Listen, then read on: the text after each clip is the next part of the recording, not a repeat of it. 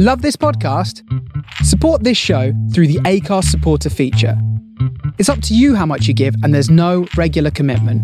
Just hit the link in the show description to support now.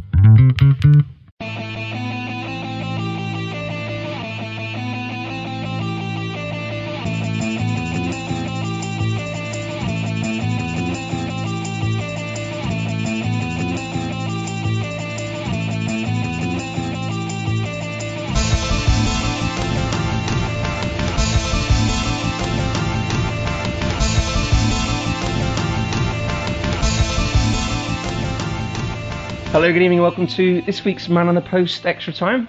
My name is Chris, and we have no Mark, and again we have no Emma, so we have somebody else standing in. This week I've got a very special guest. We've got Paul from the United Rantcast. How you doing, Paul?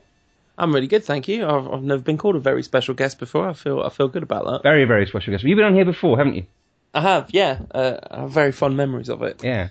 Because you let me make fun of Liverpool and you've had me back. It's magic. Well, it was the week after the Crystal Palace game. And now here you are the week after they got the Champions League. So I was just having a sip of water and it nearly came out of my nose because you mentioned the Crystal Palace game. The world's funniest ever game of football, apart from when we beat Arsenal the other week. Wow, like Michael from The Wire, you can't keep away, so... Well, I was hoping that Mark and Emma would be here because they would be Snoop and Chris, and that would kind of make me Marlowe. I don't know if you want to be... It's a really worrying personality trait to want to be Marlowe, Chris. That's like Marlowe is the worst person in The Wire, and that's saying something. Cheese is worse. I'm not sure he is, you know. Maybe it doesn't... Oh, yeah. Slim... No, anyway, I was just about to get into heavy Wire spoiler territory, so let's not do that. Cheese is pretty bad, though. I think there is a Wire football podcast out there, definitely.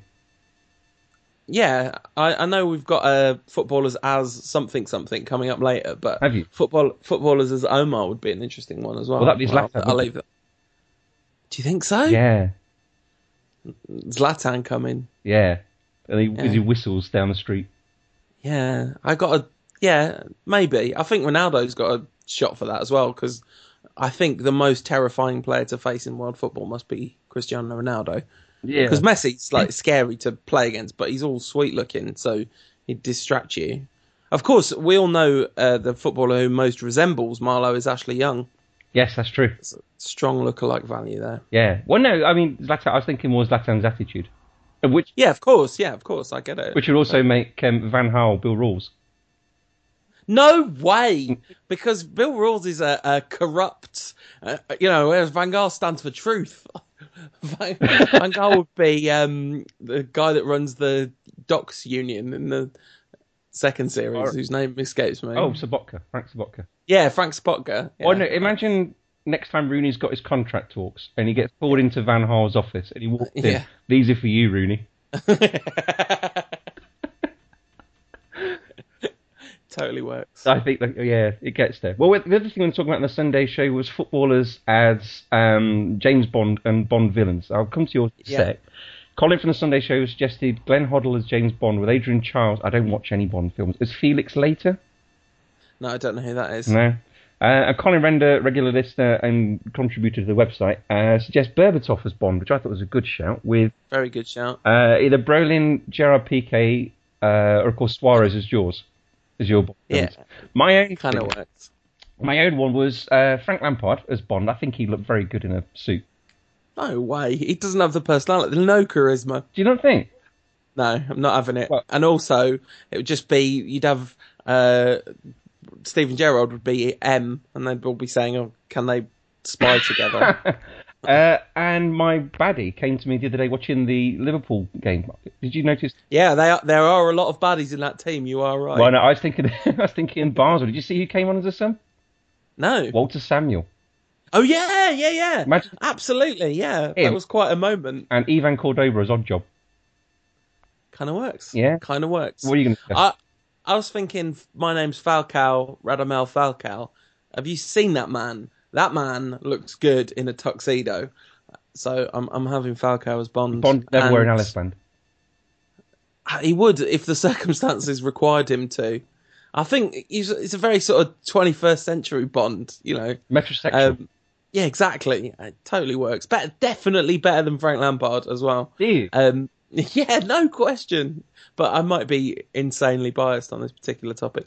Although, I have to say, I do think Van Gaal's got the slight look of a Bond villain about him, having said he stands for all that is good and pure and true in the world. Yeah, he's not too far many steps away from Hank Scorpio in The Simpsons. Exactly. I'd quite like to cast David Moyes as a Bond villain because he's trying to destroy the world, but ultimately just slightly fails to do so and has to go and live in Spain for the rest of his career. You can imagine him walking to an upturned rake or something. Yes, that's not Bond villain, that's Sideshow Bob. That is, yeah.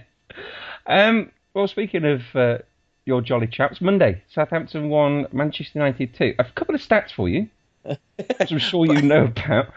Yeah. You had 3 shots in the game, 6 Plenty. and you had 6 touches in the opposition box, which is 26 fewer than Southampton. But that's all we need. You won.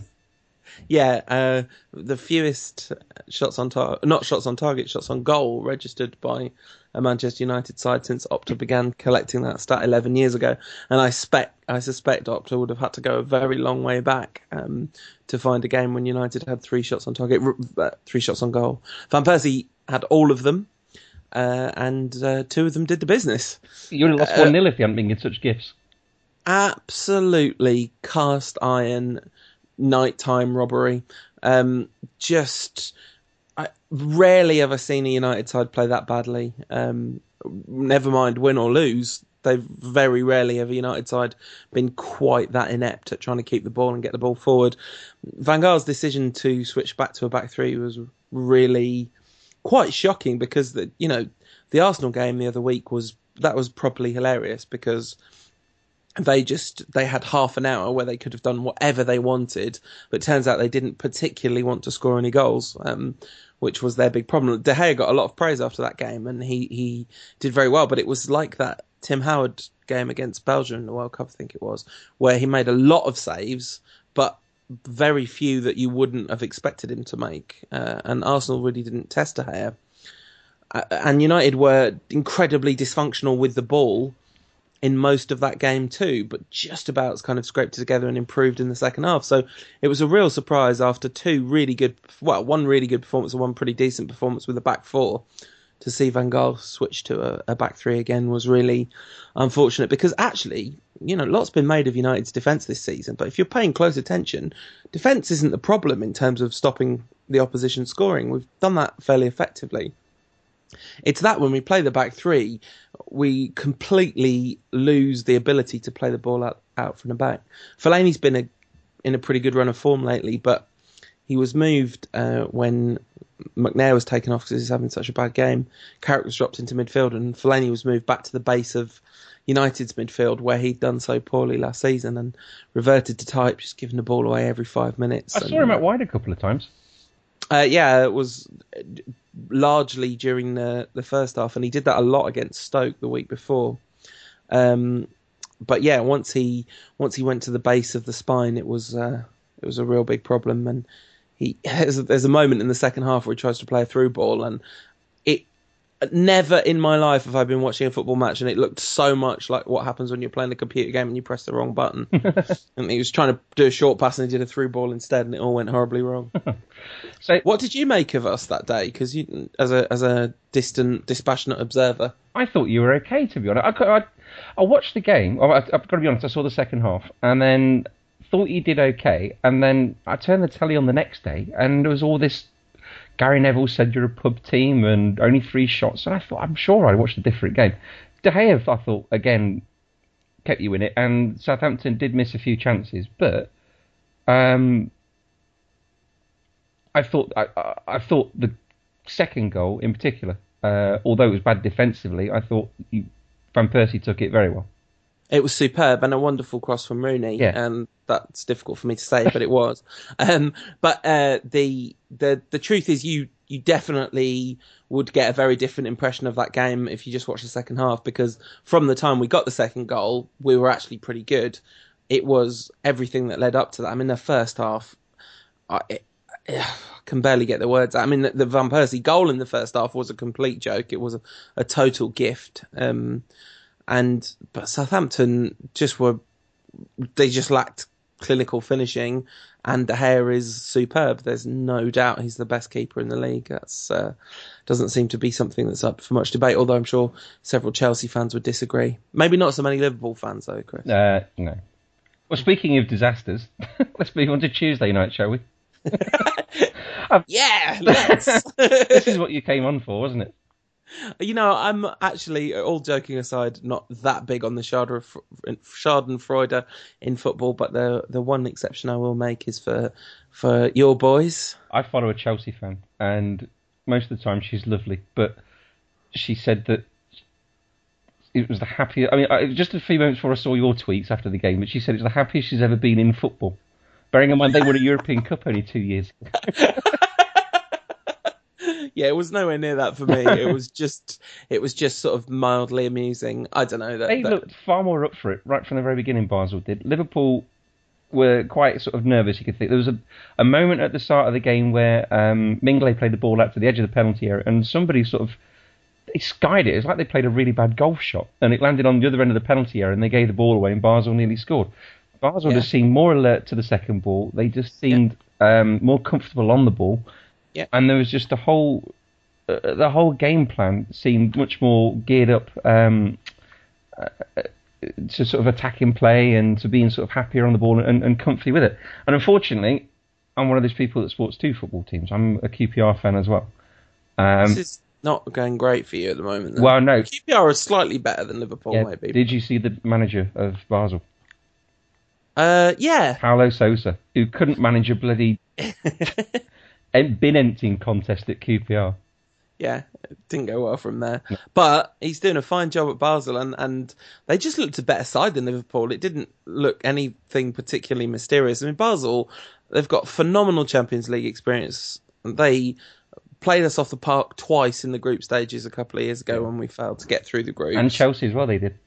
Yeah, absolutely. And of course, they beat Tottenham in the Europa League as well, so no shortage of English scalps, and this is a pretty decent side, aren't they? But I mean, I was watching that game thinking, I really hope it's this Liverpool that turns up on Sunday. I think you're not far wrong. Well, the celebrity Basel fan is Roger Federer, and I can't remember ever seeing him sweat on a tennis court, and it was pretty much the same kind of performance from Basel.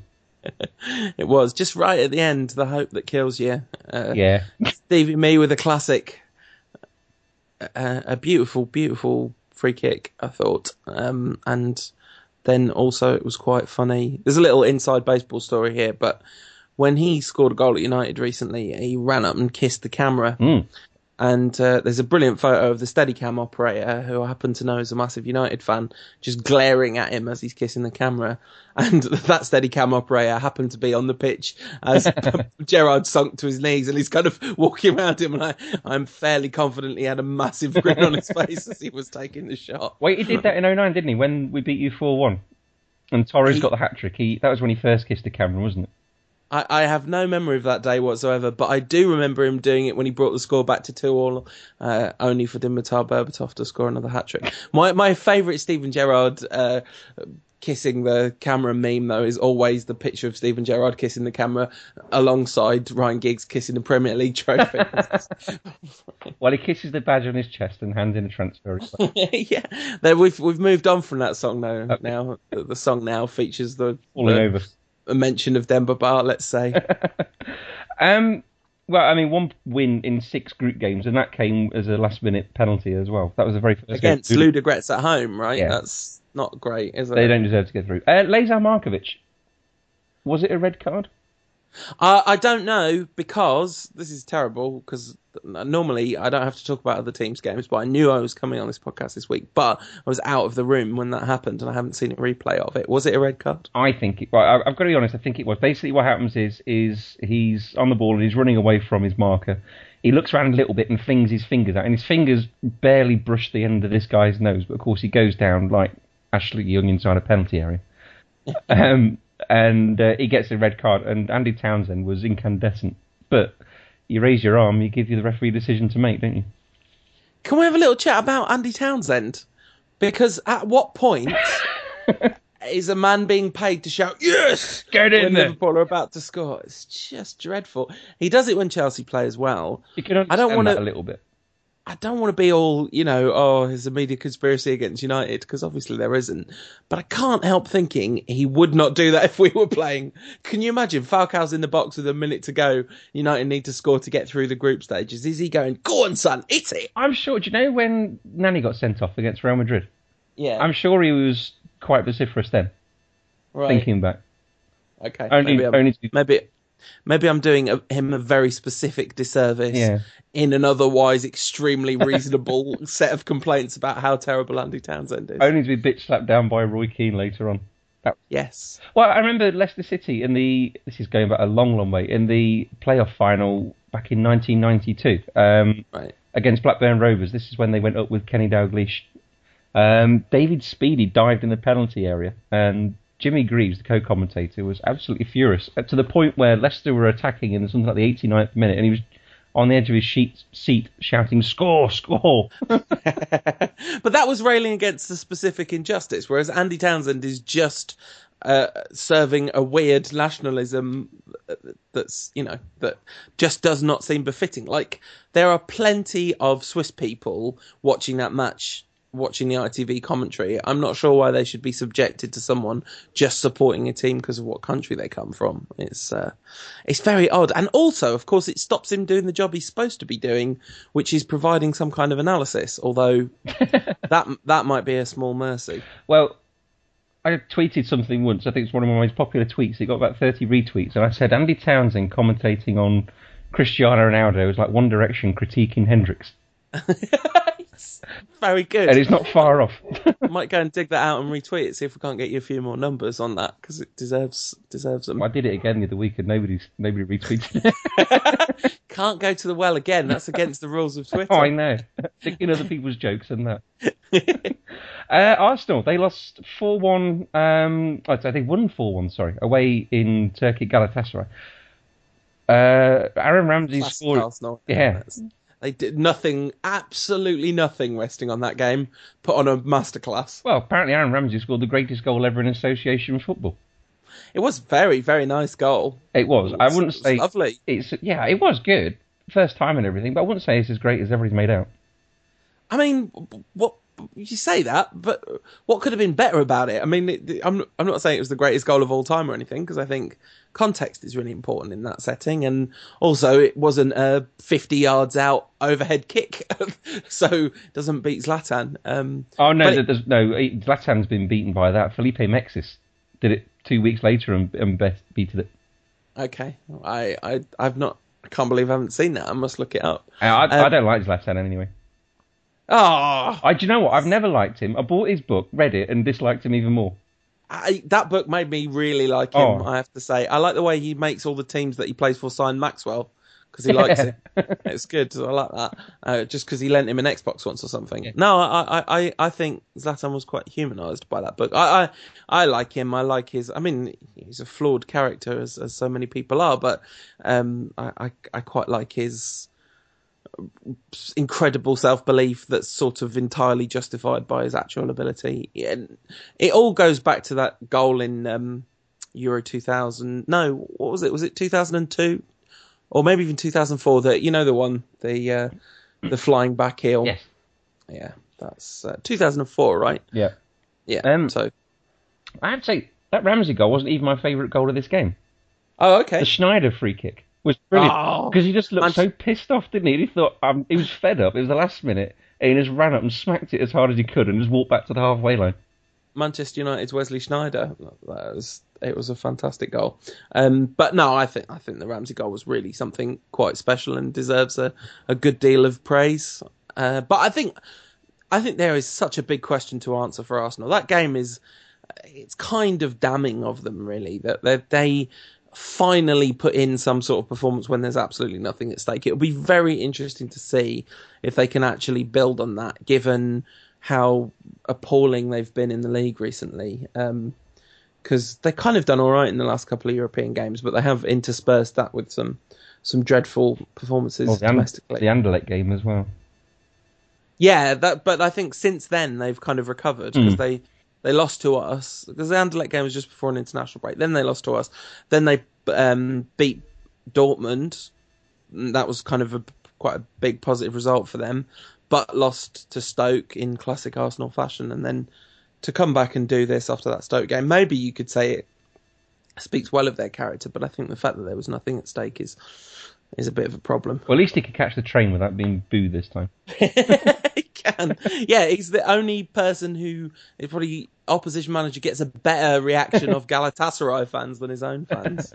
Well, they can get in the next round. They can get Real Madrid, Atletico Madrid, Porto, Bayern, Barca, or Monaco. Really, you would want to avoid 4 of those teams, wouldn't you, if you were Arsenal? You would, but really, almost what's most interesting about that list is how many teams there are that would be fine. You know, given how tough that draw normally is. I mean, I'd rather play Monaco than Man City, wouldn't you? Yes, I probably would. Yeah. And Porto, I suppose. But then I'd want to avoid the other 4 like the plague. So. Yeah, that's true. That's true. Well, Real Madrid won 4-0. They beat Ludogorets. And they're quite good, aren't they, Real Madrid? They're not bad, are they? They're going for the 24-game winning streak, aren't they? Which is the record. I mean, they are, but it's a bit like when people started talking about Chelsea going unbeaten in October. They're going for it, but they're at, what, 16 no, they're at now? 20, I thought, wasn't it? Oh, okay. Well, they if get a they're bit at 20, closer. then if they're at 20, then my point does not stand. But I thought they were talking about it at a much earlier stage than that. I was thinking this is all a bit getting ahead of yourself. But I mean, that would be remarkable. Yeah, it would be fantastic. It's almost like if you spend hundreds of millions of pounds every summer, you've got a decent chance of building a good team. If you have the best player in the world in your team, then you're probably going to be all right. What a coincidence. Yeah, but then you've still got Ramos and Pepe at the back. Yeah, but I mean, really, it could not matter less, could it, against most teams, that? Juve and Atletico Madrid, they progressed with a 0-0 draw. Olympiacos beat Malmo 4-2. That wasn't quite enough, so they go into the Europa League. Yeah. Wednesday. They've got a reasonable shot in the Europa League, Olympiacos. I would say they have as well, wouldn't they? Mitroglou scored for them.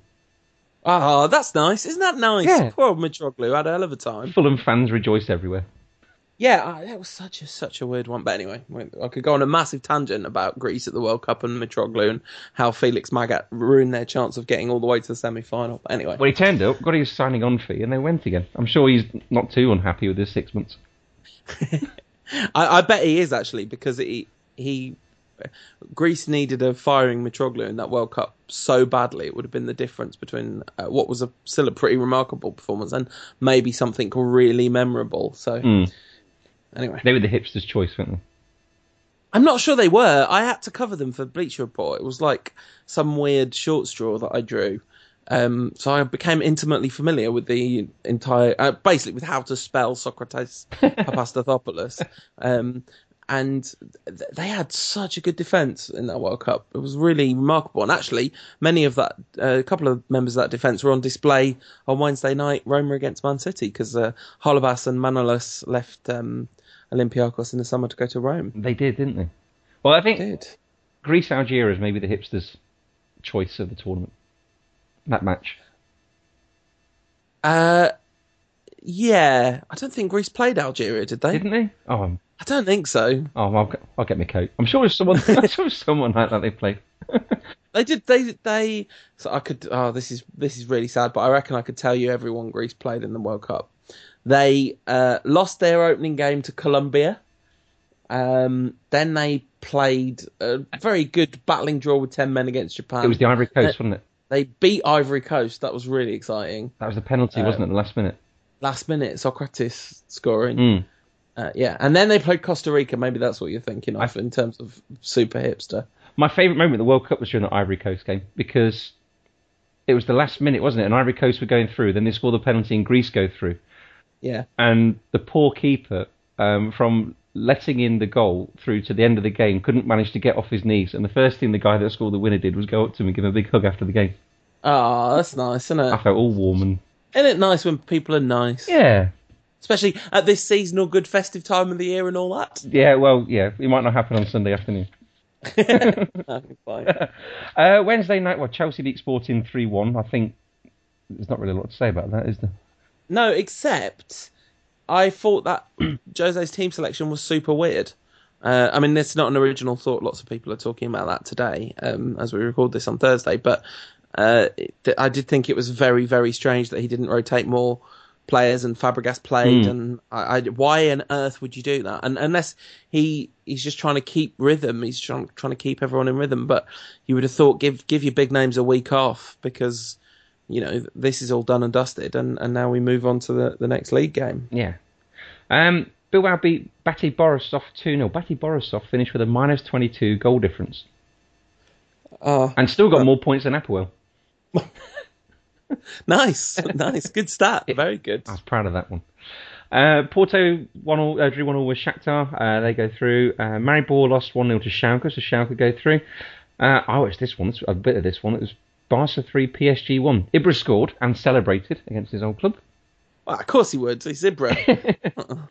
And also, I don't think he feels particularly well treated by Barcelona in general. Well, he liked Barca. He just didn't like Pep, did he?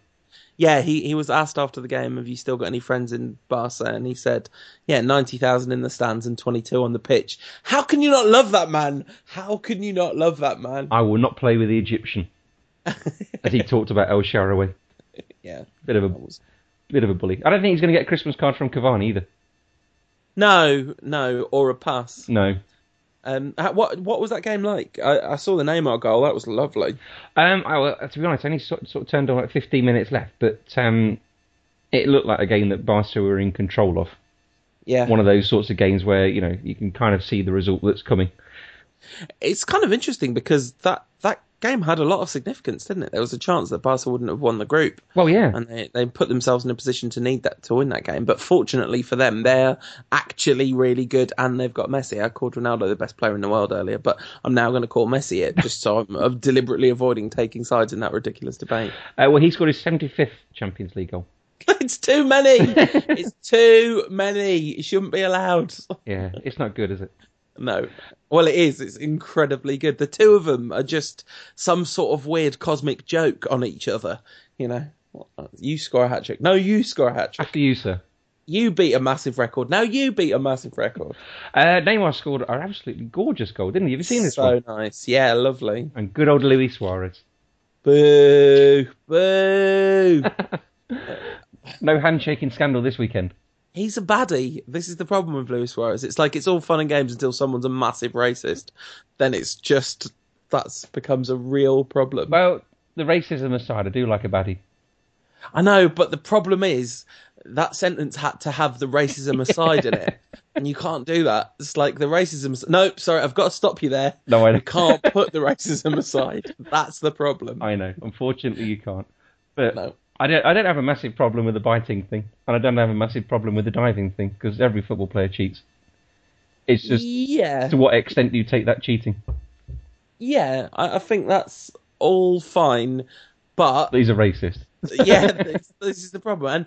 And whether or not he is with capital R, as we've talked about at length on my podcast, so I won't bore everyone, but whether he is a racist or not, is a more complicated question than did he do something massively racist in order to get competitive advantage. And I think the answer to that latter question is pretty distinctively suggested to be yes. And that then is like, well, the rest of it goes out the window for me a bit. I love watching Barcelona because I like all that nice, business they do.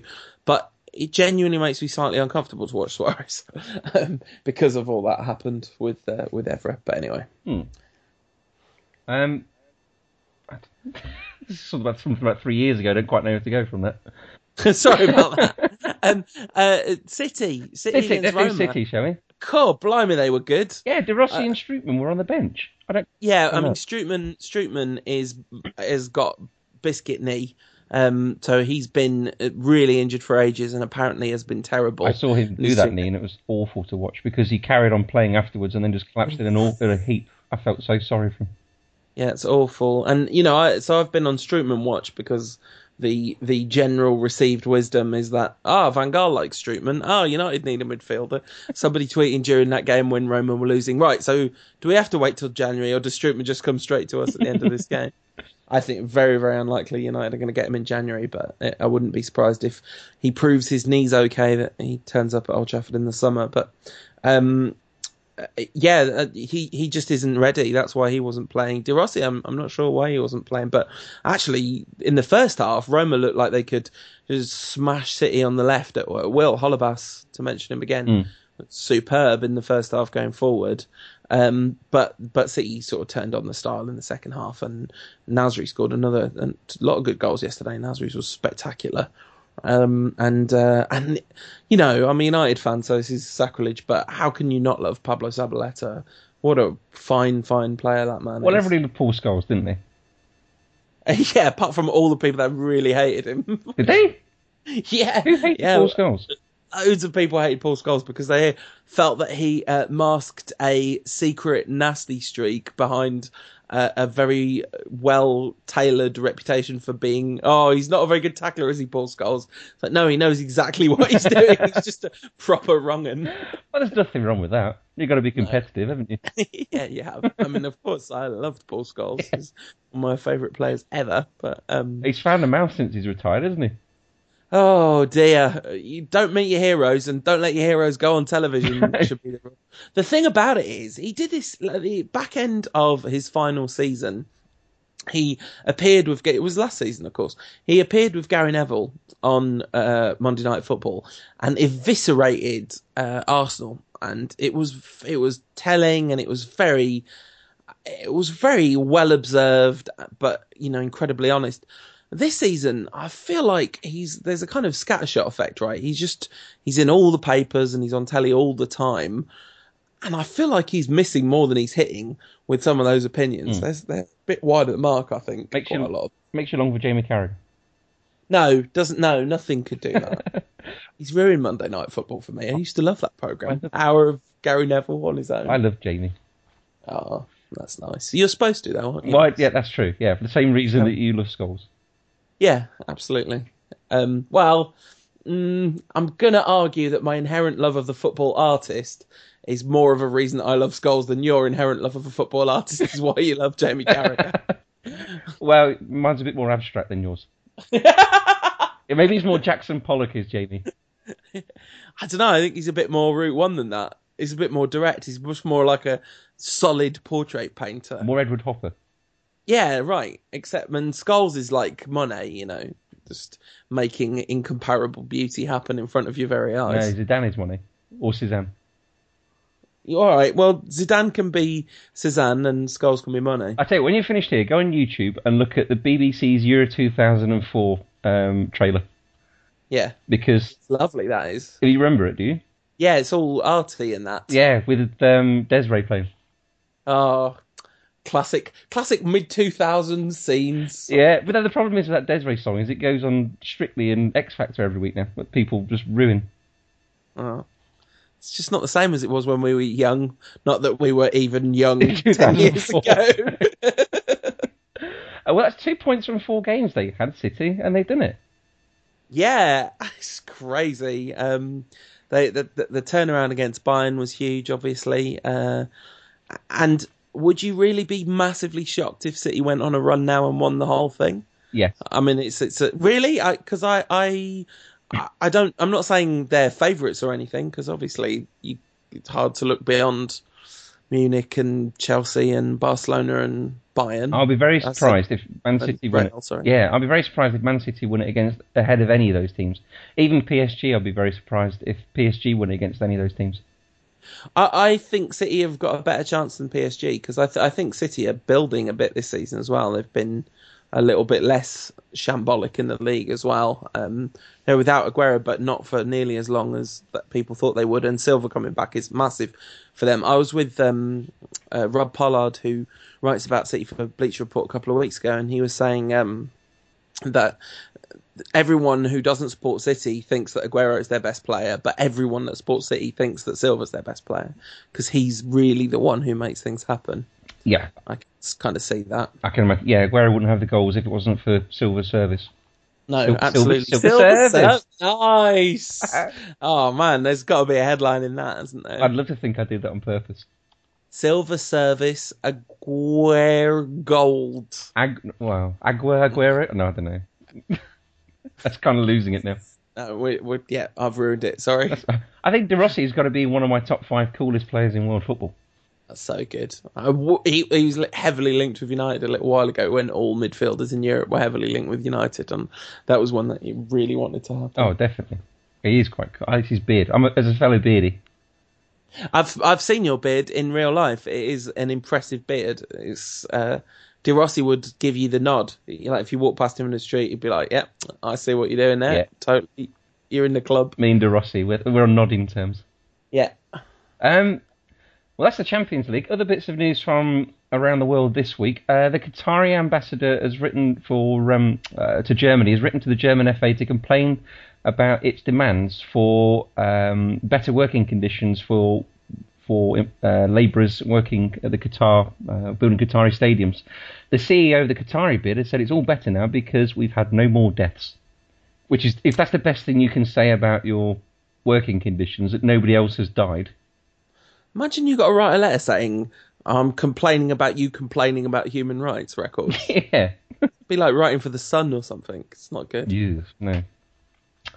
Joe Barton received death threats while playing in Marseille. Police had rounded up 12 million suspects, I should imagine. But did you see his magnificent tweet about it? Something, because they reckon that the guy did it must have stuck his French through Google Translate to come out in English, and Barton was complaining about his grammar. But he also said, "I really wanted to write back, do you want some? Because I'll give it you," which I thought was pretty good. Pretty good. Imagine having him playing at your football club. Unfortunately, I don't have to. Oh, yeah. Oh, that must be unfortunate. He kind of, he's the yang to Rio Ferdinand's beautiful, magnificent yin. No, Rio Ferdinand can't get in the team at the moment. I'm so glad. We've got Richard Dunn and Stephen Corker at the back at the moment, which is great, because Stephen Corker's quite sort of not a bad player. He's a pretty good player, and Richard Dunn does what Richard Dunn does best, which is just stand in the way. The thing is, Rio Ferdinand is easily the best English defender of his generation. Like, easily, not even close. Oh, Richard Dunn's Irish. Yeah, no, sure, right. He's been kept out of the side by pensionable Richard Dunn and Stephen Corker. But I reckon he's doing a ton for morale behind the scenes. Yeah, he read the sports news on Radio 1 today wearing one of his 5 caps. Did you see the QPR Christmas video, which must surely be the biggest news of this week? I didn't see the video, but I heard about all the fun and games that went on. It's magnificent. So please, everybody, stop what you're doing and Google the Christmas video of Queen's Park Rangers. It's the several members of the squad. It was described in the papers as a QPR cover of Slade's Merry Christmas, Everybody. It's not a cover, it's karaoke. They're just not even karaoke. They're lip syncing. It's a lip dub by the QPR team. And Harry Redknapp shouts it's Christmas at the end, and it's special. It is special. I like it when teams do stuff like this. We talked last week about the Napoli's 2015 calendar, which is some kind of gladiator tribute. It's good. It's good. It's nice. It's good sort of team building and morale, and we're good for that at United at the moment. Anderson and Ander Herrera carried Falcao into training the other day, making a human sedan chair for him, which is finally a use for Anderson in the United squad. But it's I like it too. I think it speaks well of a team. But Rio Ferdinand's exceptional moment in that video is well worth the price of admission. Joe Barton's in it too, looking like he would rather be anywhere else in the whole entire world.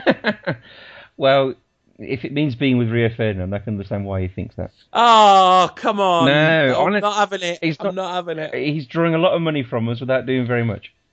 Yeah, but you get to say that the team you supported had Rio Ferdinand playing for it, and that is an honour and a privilege. Listen, the team I supported had Kevin Gallen playing for it. There is no greater honour. I had a tear in the eye, I must admit. I went to the United game against QPR when we won 4-0 earlier in the season, and at the end, because Rio was pretty I can't even think of what that word is. Ignominiously, that's it. Ignominiously thrown out of United and never got any fuss at the end of the season. Vidic, who everyone knew was leaving, got a big fuss, but Rio didn't, so many people thought he was staying.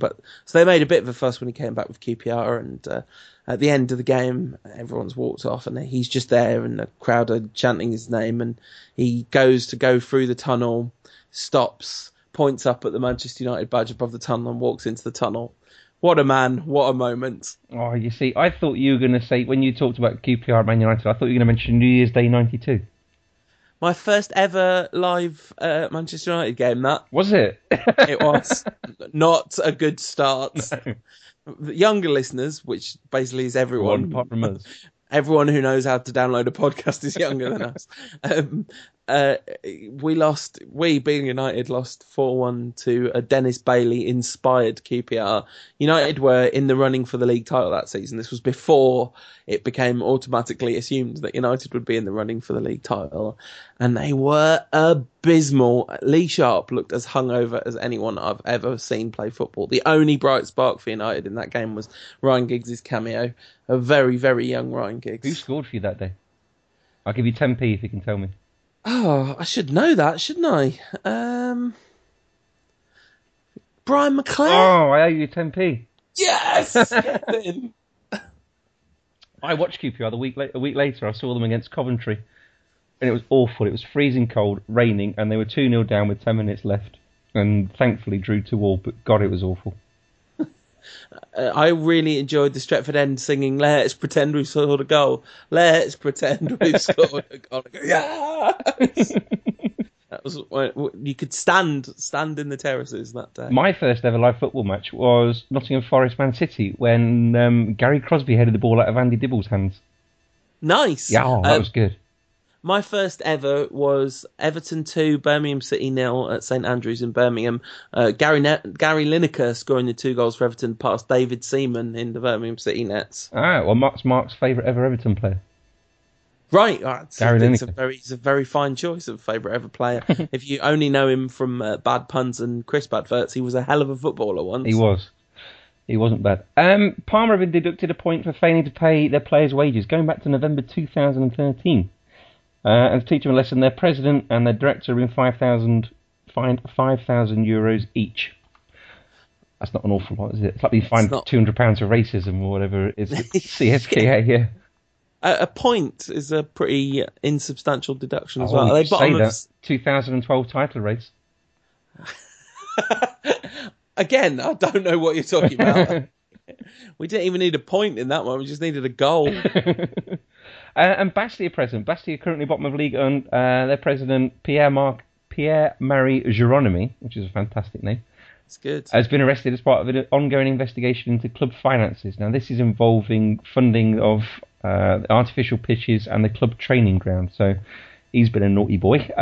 What they should have done, of course, is followed the Real Madrid school of being €290 million in debt and getting the city council to buy the training ground off them for €480 million. Yeah, it's a good idea, that. Yeah, always help. In fairness, it's worked out incredibly well for them. Yeah. And actually, the city council probably just about end up getting their money's worth by one extent or another. If your aim is to promote Madrid as a city, having all them Galacticos swanning about the place can't hurt, and winning the Champions League and all that malarkey. Of course, if you're a Atletico Madrid taxpayer. It's going to stick in the craw a bit, isn't it? But you won the league last season, so there's that. That's true. Well, the thing that always got me about that was all the hipsters saying that they got a lower wage bill than QPR, but QPR weren't sponsored by Azerbaijan Airways and all the problems that come with that. I noticed you've had multiple digs at hipsters today. We do. And yeah, I've seen your beard, Chris. That's not a hipster's beard. Okay, at first glance, that could definitely be mistaken for one. Well, I had an operation last year. I had a hernia operation, which sounds like some kind of footballer's operation. I was off work for 3 weeks, and I thought, well, I'm not going to bother shaving. And then I thought, well, I'm not going to bother shaving when I go back to work. So I've sort of let it go. But of course, down here in Cornwall, everyone's got a beard. Even the women. The hipster fisherman look. Yeah, you should see my wife. We now move on to the part of the show, which is our Premier League predictions. Now, each week, myself, Mark and Emma predict whether a particular fixture for the forthcoming weekend fixtures will be, the Premier League, will be a win, a loss or a draw. And we get a point for each correct one. Mark had a shocker of a week last week. He only got 2 right. He's on 54 points. Emma got 6 or 7 right, and she's on 55 now, and I'm lagging behind on 48. So I volunteered to represent either Mark or Emma at this since they weren't here, and was told in no uncertain terms that that would not be welcome because of the furiously competitive nature of this game. Well, Mark's already emailed me his predictions, and if you think you're predicting Emma's, then it's her you've got to answer to, not me. Okay. I'm going to come up with an alternate set for myself that's like what you could have won for Emma. Go on then, I'll do that then, because I've written mine down here. So Okay. I'll do what you could have done. Like, look what she could have won if she doesn't get any right this week. Exactly. Although anyone that listens to my podcast will know I have a truly horrendous record at this. Right, let me draw a little column for Paul. Well, our first fixture is double points. We started doing this in recent weeks. We're finding a fixture. I've gone for fixtures in Europe the last couple of weeks. That we're going to predict the actual score for. If you get it right, you get double points. See, I'm not sure I approve of this because you're adding a high variance element to an otherwise extremely skill-based game. Well, this came from the other week when Ross, our Uberführer and owner of Man on the Post, came on, so I couldn't really disagree. The problem was for since the start of the season, we hadn't done this, and Emma was in the lead. And she was vociferously against this. And now she wasn't in the lead and she needed the points again. So she was in favour of me again. She's all of a sudden See, that's the thing. When you're not winning, high variance appeals is extremely appealing. Yeah, well, we went for the Milan derby first week. Mark got the 1-1 draw right. Last week we did Espanyol Barcelona and nobody got it right. And this week we're going to go for Benfica Porto. I feel a little underinformed. I could tell you the things I know about the Portuguese league this season. Nani scored quite a lot of goals in Europe. Yeah. Well, that's it. I've just run out of all the facts I know about the Portuguese league. Well, you told me Bebe plays for Benfica. Yeah, Bebe does play for Benfica, or at least Bebe is on the books at Benfica. Whether he's actually playing or not, I have no idea. Nani went to Sporting on a free loan as part of the Marcos Rocco, like free as in Sport United are paying his full wages for the season, and yet Benfica paid actual money for Bebe, and yet they're top of the league. So, well, they're not the only ones to pay actual money for Bebe, are they? No, we definitely shouldn't be talking about this in a manner in which could then be played in a court of law and accused of libel or slander or whatever the one is where you speak. So Mark has gone 2-1 for Benfica. I've gone for 2-2. Emma's not given me anything yet, so I'm going 3-0 Benfica. You're going 3-0. Yeah, Bebe hat trick, obviously. Of course, I'm going to write that down. You get 4 points if. That's first v second. That's Benfica in first versus Porto in second. So first fixture of the weekend is Burnley Southampton. Now Mark's gone for a draw. I'm going for Southampton. That's a really interesting one. I think the key issue here is how helpful was Ronald Koeman's Christmas jumper to team spirit. Because bouncing back immediately from the defeat against Manchester United, he was pictured on Tuesday wearing an absolutely smashing Christmas jumper, giving it the thumbs up. The Christmas jumper had a battery pack and was alight. It was a beautiful sight to behold. I've got the thing with Ronald Koeman in the fact that he's a bit like Gary Neville in the fact he spent 20 years hating them and then discovering he's actually all right. I've hated Ronald Koeman since that World Cup qualifier. I don't know if you know the story. Van Gaal and Ronald Koeman, as was talked about a lot before the game on Monday, had a massive falling out when Koeman was the manager and Van Gaal was the director of football at Ajax, because Van Gaal used to basically pull up a pew and watch training and shout at the players and stuff, even though Koeman was supposed to be the manager. I think, even though it goes against my principles, I might be Team Koeman on this one. Then Ronald Koeman buys a patch of land on the Algarve, builds a house, lovely. Van Gaal rocks up, buys the next door plot of land, builds a bigger house, just to spite Ronald Koeman. So if Koeman's recovered from that, I'll go for a Southampton win. You go for Southampton. Well, they worked together at Barcelona as well, didn't they? They did. They were friends then because Koeman was the assistant at that point. Well, that's where they fell out as well, wasn't it? No, they didn't fall out until Ajax. It was they got on very well, in fact, at Barcelona, and but it was once Koeman had to kind of stand up to Van Gaal, and Van Gaal did not like it. I think he's genuinely matured a bit since those days, and I think we're getting Van Gaal at the right time. But anyway, well, there's a bit in the Roland Wren book about Robert Enke about Van Gaal, and right.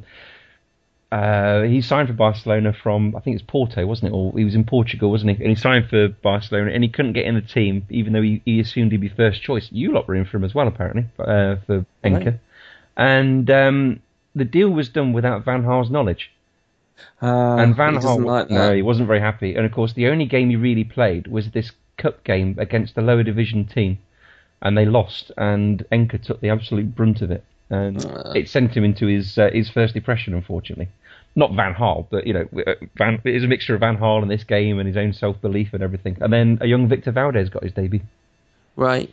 Yeah, I think generally speaking, the people writing Van Gaal's story tell the bit about how he gave Valdez his debut, not how he ruined Robert Enke's life forever. Well, I don't think he ruined his life. I think it's probably a bit harder on Van Gaal, but I don't think I think so too. I don't think he contributed at that particular point in time.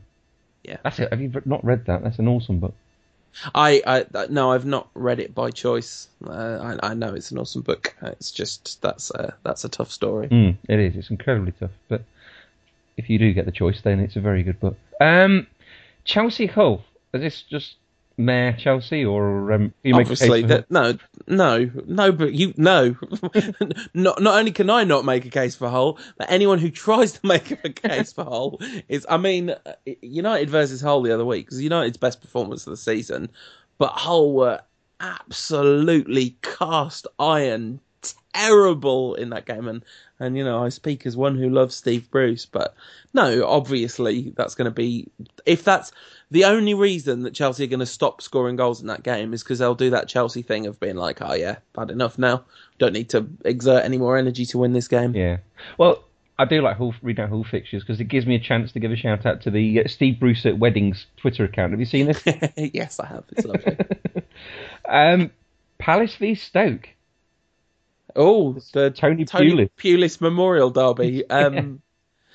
Well, Stoke were quite good against United. Then they were very good against Arsenal. Palace have rarely been bad this season. I think that's 1-0 Stoke. 1-0 Stoke? Yeah. Although Palace have got all these gorgeous attacking. It's not a very Neil Warnocky side, is it? They've got all these ridiculous flair players in the side who are super fun to watch. Like Shamak. Yeah, well, he is fun to watch, if only for his hair. Balassi, though, and Zaha, and, a lot of really exciting attacking talent at Palace. They're a fun side. Palace are 15th, Stoke are 13th. Yeah. So there's not a huge amount. Well, there's 4 points, but not a massive amount between them. No, Stoke are a confusing side this season. They really are. And I think they are in a team very much in transition because Hughes is trying to de-Stokify them a bit. Well, signing Bojan will do that. Yeah, he's great. I love Bojan. Yeah, I always get him on Championship Manager. Nice. In the last couple of years, his stats have taken a bit of a beating, haven't they? So it's good to see him. It's good to see him scoring some goals. I always believe in him. You said Stoke, didn't you, for this? Yeah, Stoke 1-0. Yeah, I've gone for Palace. Oh, why did I write that down? I'll still go for Palace. I could definitely. I am not confident about picking Stoke to win that. Next one is Leicester Manchester City. This could be the Paul Dickoff derby. Yes. I'm going to go on a limb here and tell you that I believe that Manchester City are going to win this football match. No way. Yeah. Will this be Nigel Pearson's last game in charge as a Leicester manager? I mean, that would be really ridiculous since he absolutely walked the Championship with them. A famously difficult league to get out of, and they were the best side by a mile. I think it would be crazy to sack Pearson, but they've already sacked him once. Yeah, but to do it now, I mean, I guess it's kind of a miracle that we've got this far into the season and no managers have been sacked. And I think just so much of that has got to do with the fact that Aston Villa are for sale. I think if they weren't, Paul Lambert would have smashed that record. But yeah, it's pretty remarkable. I guess it could be because someone's got to go pretty soon, haven't they? Otherwise, it's just going to be silly. Well, Adam on the Sunday show has come up with a theory, which is that it's basically a race as to who could get Tony Pulis first. So if you sack your manager now, then you can have Pulis in place by the new year, in which point he's had a little bit of time to look through the squad, see who he fancies, doesn't fancy, and then, of course, he's got a whole month of a transfer window in which to do something about it. So now is the ideal time to get rid of him. I think this is sound logic. But I think sacking Nigel Pearson, the whole thing about I was very adamant that United should act quickly on Moyes, and I'm very relieved and delighted that they did, and we're having a much nicer time because of it.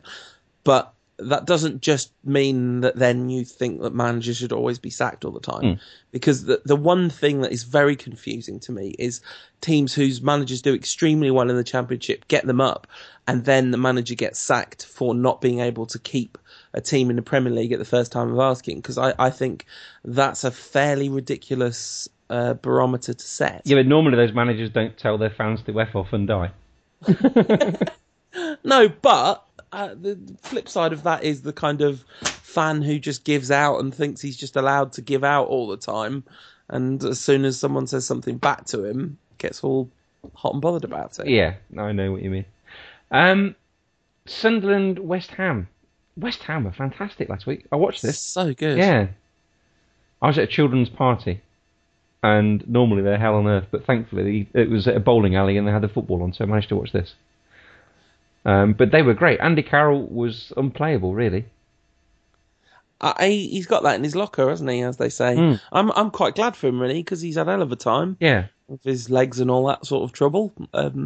So, yeah, I mean, they're doing the exact thing that Big Sam did at Bolton, where by stealth he makes them very functional, impossible to beat, not impossible, but tough to break down and all that stuff, and then he starts to gradually add little bits of flair.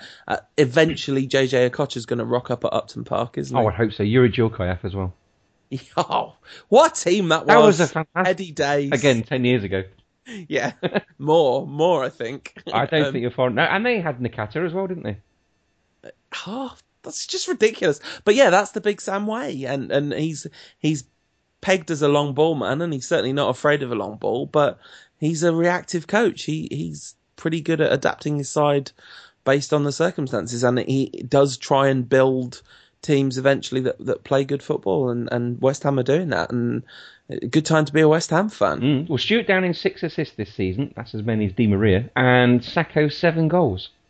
Amazing. That's a lot more than Falcao, sadly. Yeah. I'm not going to go out on a limb and say that Sacco's better than Falcao, though. But no, cheaper. Yes, everyone's cheaper than Falcao, but you get what you pay for, by which I mean the moral, warm feeling inside from Falcao being around the place. He makes you feel warm, like Ready Brek. He does. Yeah, exactly. You ever seen the picture of him swimming with a dolphin? It's absolutely magnificent. He's a magnificent man. I don't care if his knee's made out of cream crackers. He's fantastic. But anyway, sorry, we were talking about West Ham. What do you reckon? A Sunderland victory would be a huge shock, wouldn't it? Yeah. So I'm going to go for a West Ham win there. West Ham. What did I do? I went for a draw. Interesting. You think Sunderland are going to pull one out of the bag then? I find Sunderland probably the most difficult team to predict, I think. Yeah. For some reason, you just never know which Sunderland are going to turn up. Next, I think this probably could be, judging by your accent, one for you. West Brom versus Villa. Yeah, I've absolutely thick Brummie accent. Can't hide those elongated syllables. This Diana Motel's on fire. I think that I don't know. It's difficult for me to call this one as a West Midlands United fan. I've always had an affection for West Bromwich Albion because of Brian Robson, basically. Villa have got Tom Cleverley, and they had Peter Schmeichel and Eric Jemba. They had Peter Schmeichel during his baddie phase, though. And poor old Tom Cleverley, I no malice towards that young man, but no, I think I'm predicting a West Brom win here. Although Villa have been on decent-ish, slight run of form since they lost the incredible motivating force of the terrifying Roy Keane. I don't think he did anything in that changing room other than stand and stare at them while Paul Lambert gave out the team talk. I think that Roy Keane would be incredible at managing Bayern Munich or Barcelona or even United, a team full of superstars. Yeah. But I do think there is a problem with his relationship with players that are not good enough. Yeah. Because not being good enough for Roy Keane, even if I don't think he's giving out and shouting. I think, he's not some sort of caged animal or anything, but I think you would not be able to hide his underlying disappointment. No. I think, I know exactly where you're coming from with that one. I've gone for an Aston Villa win. Okay, good. Yeah, I think that's reasonable. I'm going to go for a draw, actually. Okay. I changed my answer and go for a draw. I think that will be a draw. Go on then. Arsenal Newcastle. Now, my 7-year-old daughter helped me with this, put this stuff together earlier on, as you may or may not be able to tell. She's gone for a Newcastle win, but it's at the Emirates. Yeah. Is this? Do you remember when there was that semi-final when Chelsea played Porto, and it was Mourinho against Ranieri in the Champions League, and it was basically a game that decided who would have the Chelsea job the following season. Yes. I feel like this is the game that decides who's going to have the Arsenal job next season. Alan Pardew. Will Wenger keep it, or is Big Pards coming in? Isn't he Wenger's natural successor in every way? Do you think? No. I don't know where you're going. I didn't know you're going to be serious or not with that. No, I just find it an amusing flight of fancy to consider what Pardew would be like at Arsenal. Loads of Arsenal fans are really unhappy with Wenger. It's like, careful what you wish for. Yeah, imagine that first day of August next year, in comes Pardew. Well, you said get rid of him. We got rid of him. We got. You've got a real manager now. Yeah. Well, second in the form table. There, who are they second to? I don't know. Is it you? Yeah, I think so. Yeah, we've won £500. That's Chelsea lost a game. I don't. They're still going to win the league by miles, but we'll skip over that. Newcastle to win. Come on. You're going to side with a 7-year-old girl.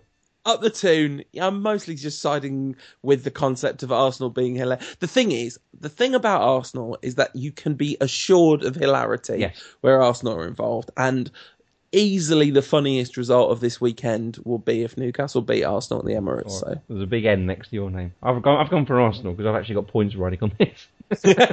I'm only interested in comedy. Points are meaningless to me. It's a good job that I didn't do these for Emma because she wouldn't be out. Well, speaking of comedy, Liverpool. They're away at Manchester United. Now, again, my 7-year-old daughter who helped me with this, she's gone for Liverpool. But she also went for Newcastle. Right? I'm not siding with her this time, though. Can we have a little bit of a chat about this game then, since the two of us are here talking about this? No, we can't. Are you at all optimistic? No, it's not at the Coliseum for a start. It's at your place. Right, not the theatre of noise and excitement that is Anfield. I'm not particularly into fan point scoring because I think it pretty much all descends into we're all the same essentially. But I was genuinely shocked by how quiet Anfield was. Old Trafford not got the best atmosphere, although it is marginally improved since we stopped winning stuff. The atmosphere sounded completely flat at Anfield. I thought it sounded better than the game against Madrid. I think it's the Madrid game was like a morgue. Yeah. It was a little bit better this time, but I know exactly this season hasn't been at all what the European nights normally are like. No, I wonder why that is. It seems an odd thing after trying to get back there for so long. I have to say, I think when Champions League football returns to Old Trafford, it's going to be pretty loud in there. One of the loudest noises I've ever heard in my life was the quarter-final against Bayern Munich last season. I was sat in the lower tier of the Stretford end, and just this incredible ear-shattering noise sweeping in from above. It's a shame that doesn't happen every week, but still pretty amazing when it does happen. But yeah, I was genuinely not in a kind of point-scoring way. No, just I understand. Legitimate surprise way. Well, I think the probably loudest I've heard your guys was after Nani got sent off against Real Madrid. That 5 minutes or so afterwards, we all felt the injustice. Yeah, Giggs waving his arms to G you all up. Yeah, and Fergie, instead of it's a shame to pick holes in the great man's legacy, but no, let's do it.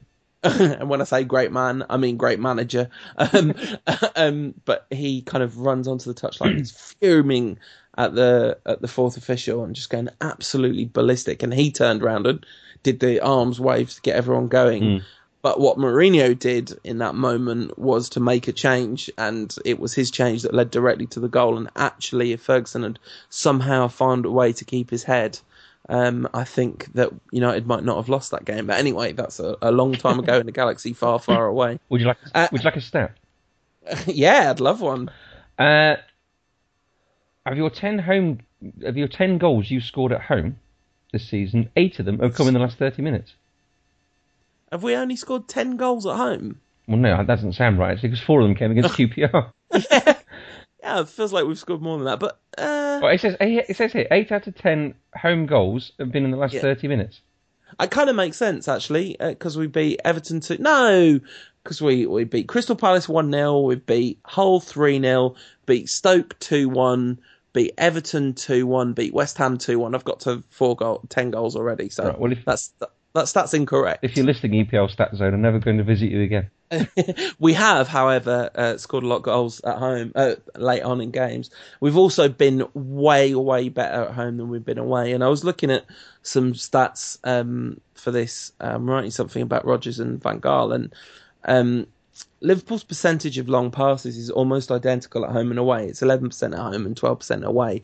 United's is 11% at home, but it's 16% away from home. United have really been essentially launching it whenever they face difficult opposition away from home. But at Old Trafford, they've kept the ball a lot better and attacked a lot more on the ground. And what I'm really hoping is that Van Gaal, with again, not this. I don't mean this in a point scoring way, but I really hope he doesn't give Liverpool too much respect, because Liverpool. There's no chance of that. Absolutely, no. There really is a chance of that though, because of the. I mean, I think he gave Southampton too much respect, and it led to a really poor performance, because I think he should have just stuck with 4 at the back and tried to impose our game on Southampton.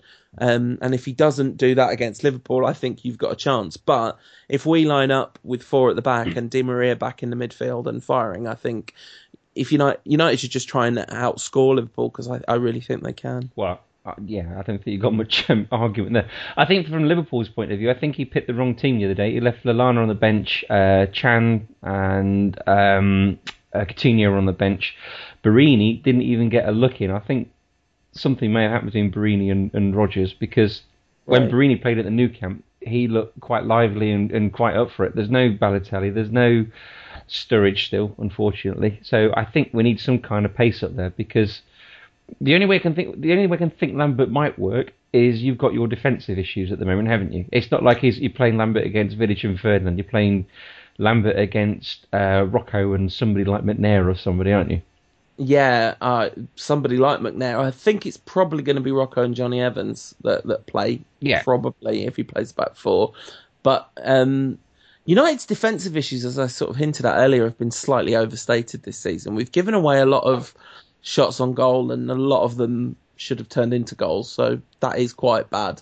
But there have been periods of time where we've played with back 4 where we've looked pretty solid, and really a lot of United's problems have been about fluidity, and I think basically the Leicester game, where we were absolutely brilliant for half an hour and then just fell apart, has given this impression that that's what it's always like at United, but it's really not.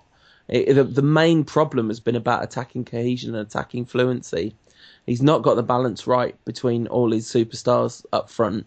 There's been real big issues of form. Rooney and Van Persie have alternated atrocious form this season.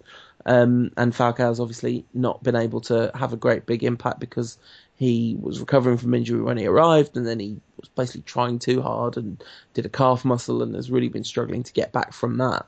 I really hope that we see a good period of Falcao against Liverpool, because I think he'll just have too much for him. I think our defence would be on a harding to nothing against yours. The only way I can really see us doing anything against you is the onus is on you to attack, being the home team, and you can obviously do that, and you've got your fullbacks pushing forward. If we can get Sterling overlapping beyond Shaw, who can play some kind of decent ball into Lambert in the middle, or maybe some pace with Barini and play a ball into Lambert in the middle, getting behind your fullbacks, then that's really the only way I can see you scoring. Plus, then you've got the problem of getting the ball by De Gea as well.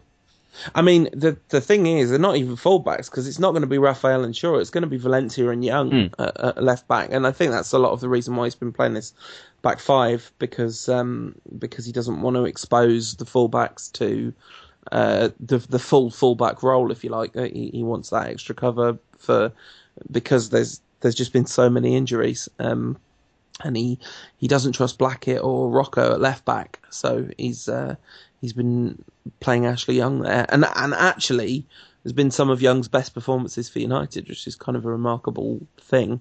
But you definitely could get some joy down the flanks because Valencia will go wandering.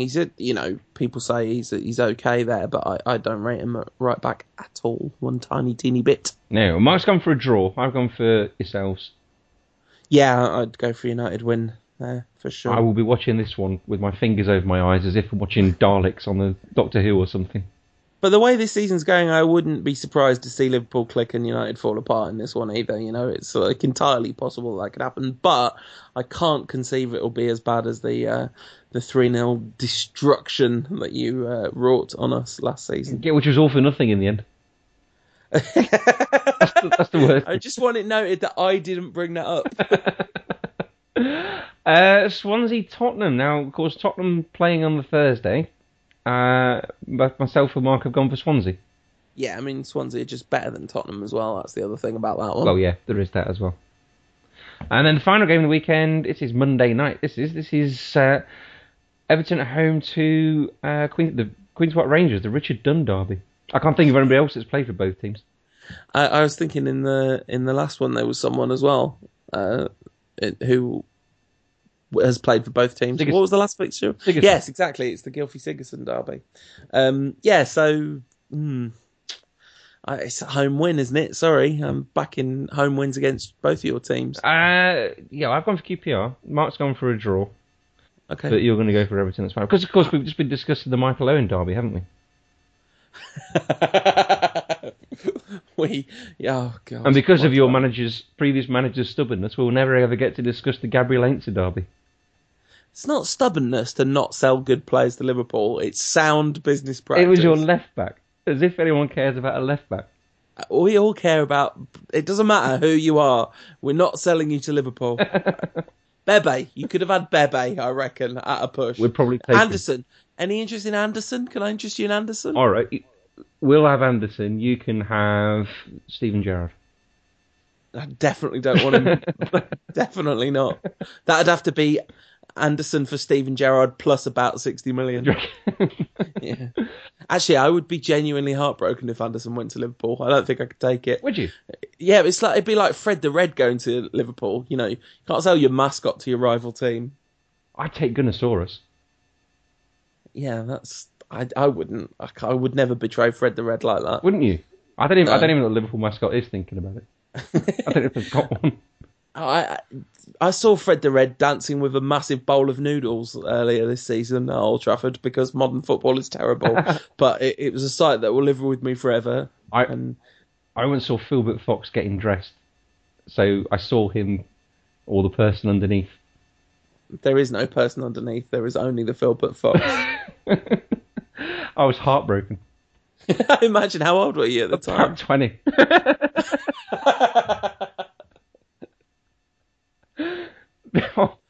I was quite old. But, he had a girlfriend for a while. He had Vicky Vixen for a while. I thought you meant the actual person. No, presumably whoever's seen the person underneath Vicky Vixen didn't make her dress up. You'd think that it would be like a fundamental requirement of the role of Philbert Fox and Vicky Vixen that they had to be like a couple, the people under the outfits. Otherwise, it's all meaningless, isn't it? Well, I always thought Bucks Fizz were couples. Were they not? I don't think they were they? Oh, you've broken my heart here. You've passed on the Philbert Fox heartbreak to me. I'm sorry. What about Brotherhood of Man, were they? I don't remember. I honestly don't remember them. I don't believe it. No. Wasn't that Save All Your Kisses for Me? I'm pretty sure that's Brotherhood of Man. I know that song. I've never heard of Brotherhood of Man.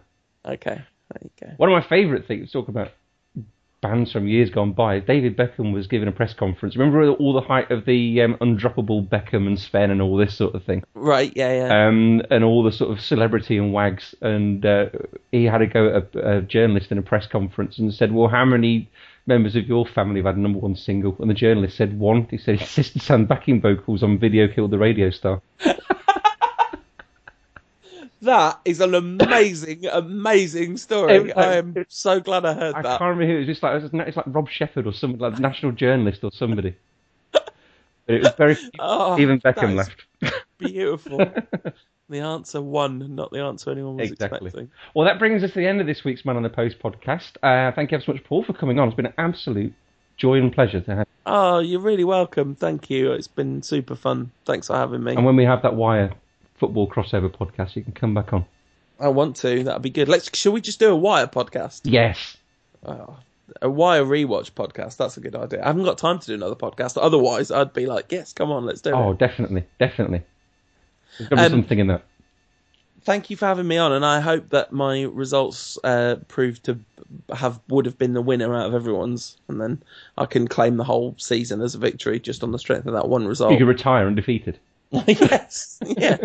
It's not going to happen though, is it? Because Newcastle aren't going to beat Arsenal. Who am I kidding? You never know. Well, if anyone wants to follow you on Twitter, what's your username?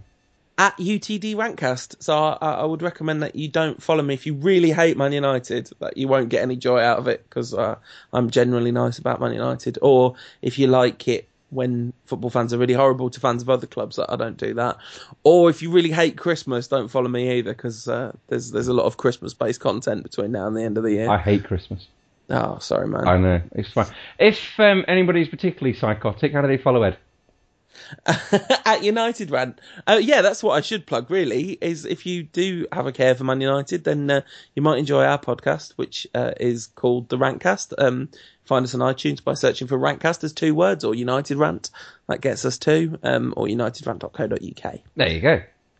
They can do all those sorts of things. The guys are back here on Sunday. Ross and Colin and Adam, Greg and Tom. They'll be here to discuss the fixtures we just predicted, and you can download that on Monday morning.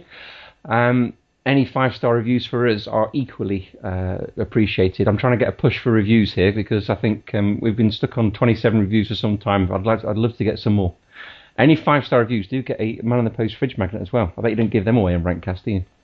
No, we don't have to buy off our listeners to write nice reviews of us. I'm not sure that's a plus. I'm sure that must be against iTunes terms and conditions. You ask them for money most weeks.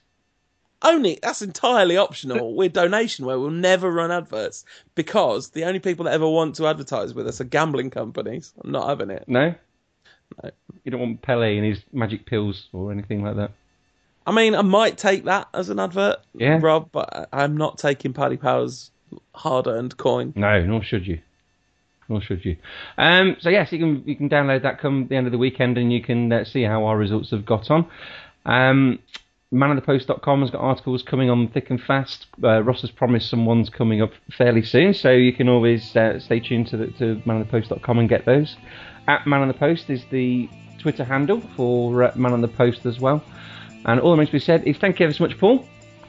Oh, you're very welcome. Thanks for having me. And always remember to keep your Man on the Post.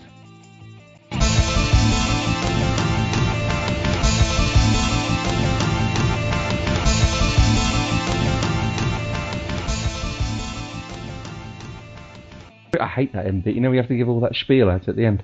Yeah. You can follow me at UTD Rantcast. Follow Ed at United Rant. Get us both, or more accurately, neither of us, at facebook.com/United Rant. Read what Ed has to write at unitedrant.co.uk. Read what I have to write on the Bleach Report. And if you really like the show, you can chuck us a few quid at unitedrant.co.uk/donate. Oh, you're a pro. Look at you. Done that a lot of times.